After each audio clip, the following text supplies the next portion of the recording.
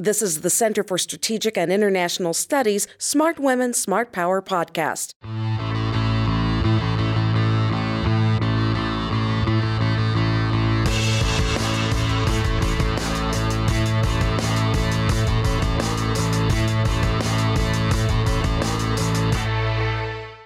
Hello, everyone, and thanks for joining me on the Smart Women, Smart Power podcast. I'm Beverly Kirk here at CSIS in Washington. Be sure to follow us on Twitter. We're at Smart Women, and I'm at Beverly Kirk. My guest is the German ambassador to the United States, Emily Haber, and we're talking about U.S. German relations. Ambassador Haber, thanks for being here.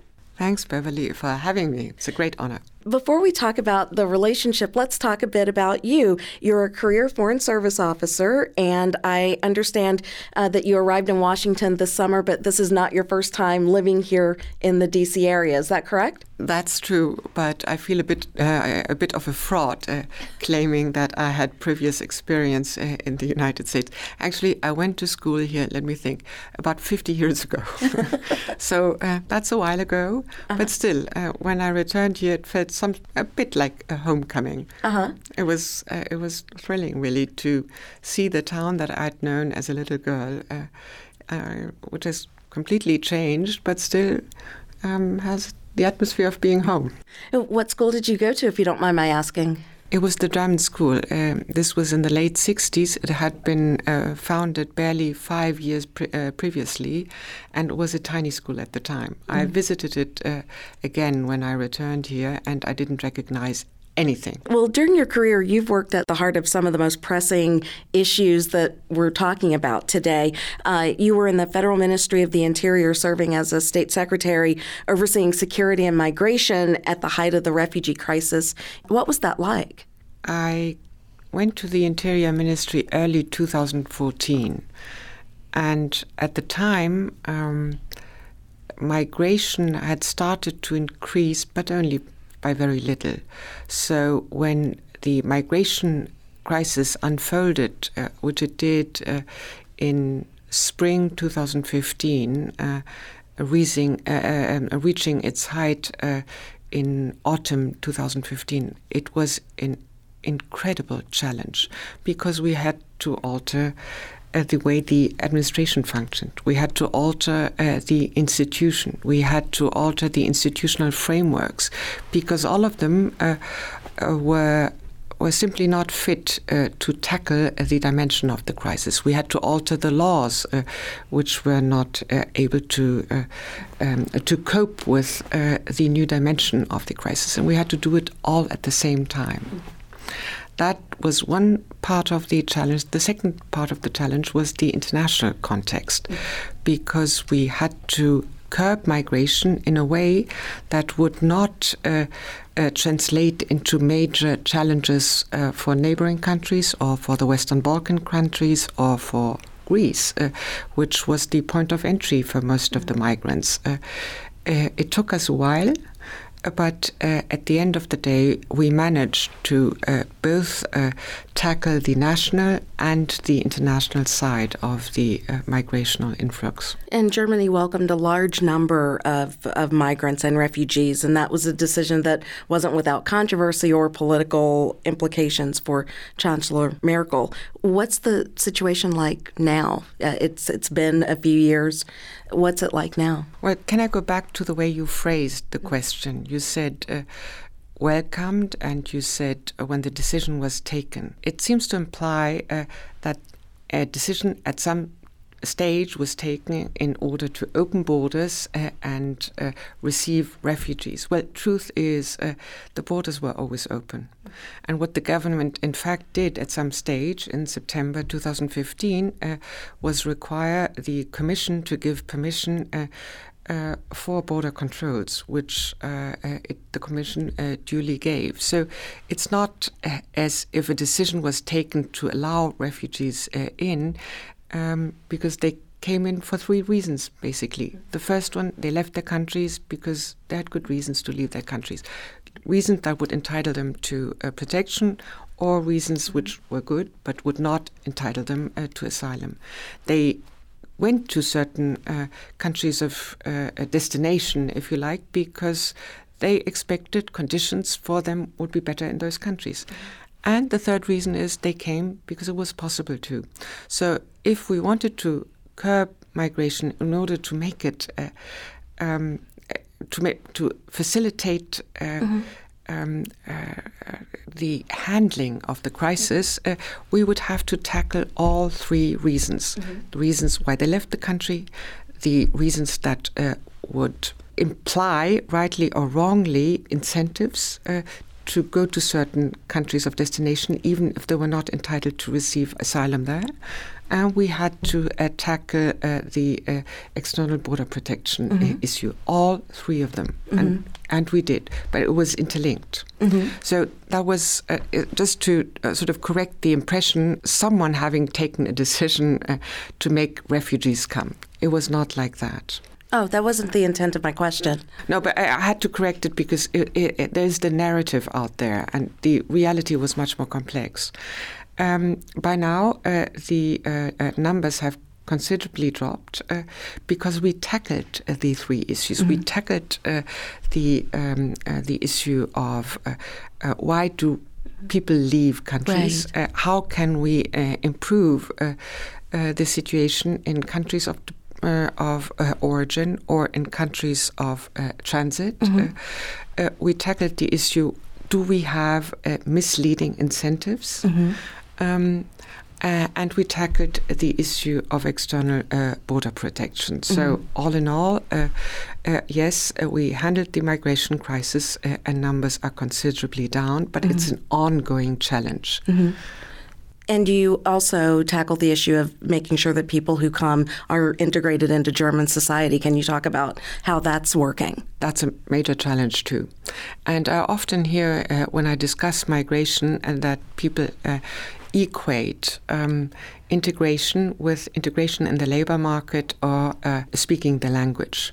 Both are important indicators of integration, but by far not the only ones. And sometimes high integration in the labor market or the mastery of the language can be quite misleading. You can look at a number of European countries where you will find that migrants both speak the language and are integrated in the labor market, but are in maximum opposition against the, if you want, culture of the country or the political system of the country. So integration goes far beyond language, goes far beyond labor market. It includes culture. It includes the, let me call it the acquis of any society, how you treat women. Right. That you tolerate other religions, that you accept the role of history and the implications of history for the standing of the country in the international context, how you deal with a functioning administration, how you see the state and what it expects. So that's these are unwritten rules of the way we interact in a society. And that's what migrants will have to integrate into as well. And that's not something that only a state on all its level, on all the levels of a state can do. That is the federal state, the national state, the districts, the cities, etc. It goes far beyond that. It includes civil society. It includes the churches. It includes neighbors. It includes neighborhood environments. We are all challenged, and it's a task that includes all and sundry. I want to ask you about an area that you're also an expert in, and that's Russia and the former Soviet Union. You worked in Moscow at the German embassy there. What are your thoughts on Russia's actions in Crimea? Is this a test for Germany and the West and the Allied partners? Well, my country and yours are completely aligned in saying the annexation of Crimea was illegal, and we do not recognize it, full stop.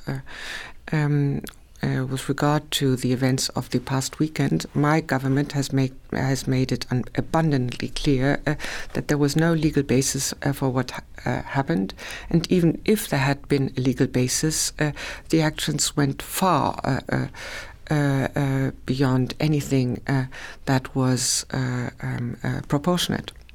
But it was illegal, and I think we should be clear and outspoken in the way we phrase it and in the way we reacted, both our countries, and we did. It seems like Russia is an expert at what I think some might term the gray zone tactics, the actions that they try to influence elections, or they use social media to try to foment societal divisions. What should Western countries be doing to try to counter these efforts? Do you have any insights on what can be done? Since you've lived in Russia, you have the experience of the people there and the government there. What should the West be doing? I lived in Russia and in the Soviet Union before that, during a time that was long before the media environment had become a digital media environment. So what, in fact, we see today, I'm saying this only because it's the context, is that we don't live in a world anymore where we have a number of papers that we would read in the morning and 2 or 3 or 10 television stations that we would be watching. We live in a world where everyone can be a media actor, and that can imply a multitude of, media actors have been mushrooming in the digital, by dint of the digital world, which also means they can be leveraged. I think we need to be aware of that because it's a tool for the fragmentation in Western societies. What we can do against that is be aware of the role of democratic and responsible media. And identify and call out whenever you see the misuse of automated opinions, social bots that are destined to derail opinion-making processes in our society with the express intent or the concludent intent of a foreign power, make the intent of whatever foreign power or foreign actor be visible, make that the story and not the alleged content that is designed to play a role or have a clout in our democracies.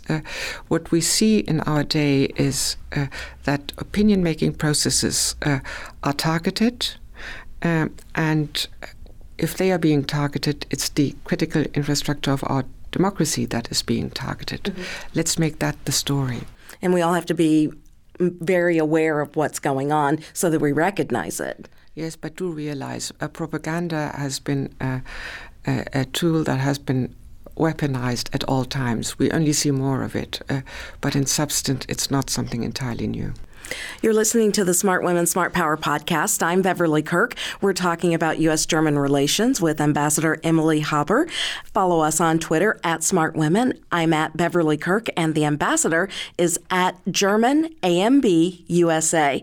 And you are very active on Twitter. I follow you, and I know that you've been traveling around the U.S. a lot since you arrived here back in the summer. And I want to turn to that conversation. There was a recent study out that it's from Pew and from a German foundation, Korber Foundation, that shows that about 70% of Americans think the relationship between the U.S. and Germany is good, and then about 70% of Germans think the relationship with the U.S. is not so good. What do you make of that? And as I alluded to, you've been traveling around the U.S.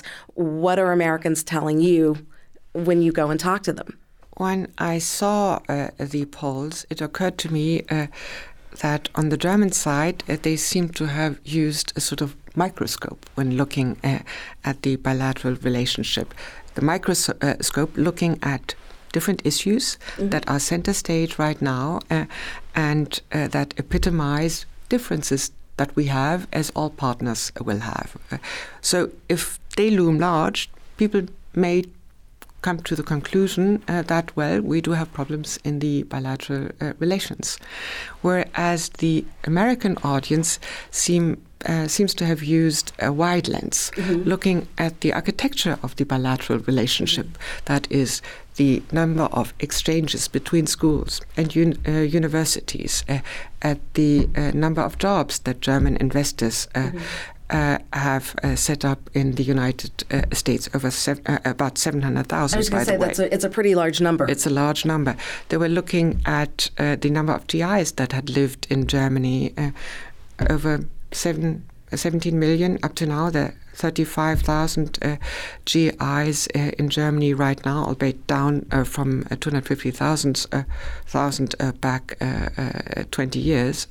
They were looking at the number of city partnerships. So you see that's a very, very intense fabric. And I haven't even mentioned the Americans that claim German heritage.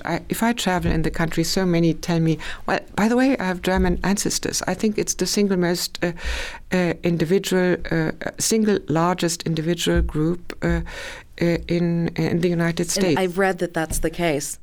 So that fabric is intense. And if you look at the fabric, the number of issues where we disagree is completely irrelevant because it will remain whatever we disagree on. So I believe the German audience and the American audience have simply looked through very different lenses when assessing the relationship. And what have you found on your travels around the U.S.? People are excited to meet you and learn about the work that Germany is doing in the U.S.? I found intense interest. Even in those states that I visited, I haven't visited so many states in all fairness, that are very far away. But people are aware of Germany, they're aware of German economy, of a German capacity for innovation, for technology. It's present, true. We are in the midst of organizing a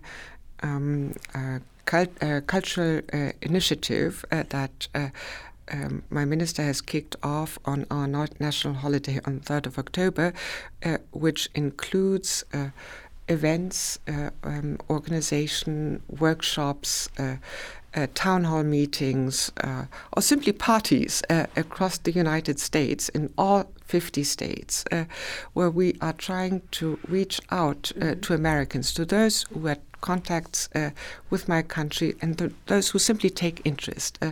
It's a step to intensify or to make even to make stronger the fabric that I mentioned before, and that seems to be, as the polls you have quoted indicate, so important to the American audience. And that year-long effort is called Wunderbar Together. It's called Wunderbar Together, which is supposed to epitomize the intensity of our bilateral relationship. And talk about some of the events. You mentioned that there are events in each of the 50 states. Can you tell us a little bit more about what you're hoping to see happen with these events? It's more of the friendship, more of the cultural exchanges? The cultural exchanges are one of the instruments or tools. Our intention is to learn more, to understand where we think alike, to understand where we might have different vantage points and why that is the case, to listen, to explain where we come from, and to make sure that at the end of this year, both of us have learned about one another, because that's frankly at the core of any relationship. I could quote a number of the programs we have. We have online programs where we will help Americans understand where their families came from. And what genealogy is big these days. Yes, exactly, and where their national biographies are rooted. The programs where young people will discuss from both countries will discuss the future of the cities. Young people from the industrial sites in the United States and young people from the Ruhrgebiet will discuss what towns will look like in 20, 30, 50 years and what will be the new challenges. There will be town hall meetings where we'll discuss topical issues of the day. There will be huge concerts, like one of the concerts that we're planning for October next year, where the Boston Symphonic Orchestra and the Leipziger Gewandhausorchester will have a huge concert celebrating not only the end of the Deutschlandjahr, but also the 30th anniversary of the fall of the wall. So it includes the entirety of cultural and political and economic bonds that both countries are linked by. Well, it sounds very exciting, and I hope to participate in some of those events. I do hope you will. Ambassador Haber, thank you so much for being with us here on the Smart Women, Smart Power podcast. Beverly, thank you for having me. And thank you for joining us. Remember to follow us on Twitter. We're at Smart Women. I'm at Beverly Kirk. And follow Ambassador Haber at German AMB USA. Thanks for being here. Thank you for listening. For more information, go to csis.org and subscribe to our podcasts.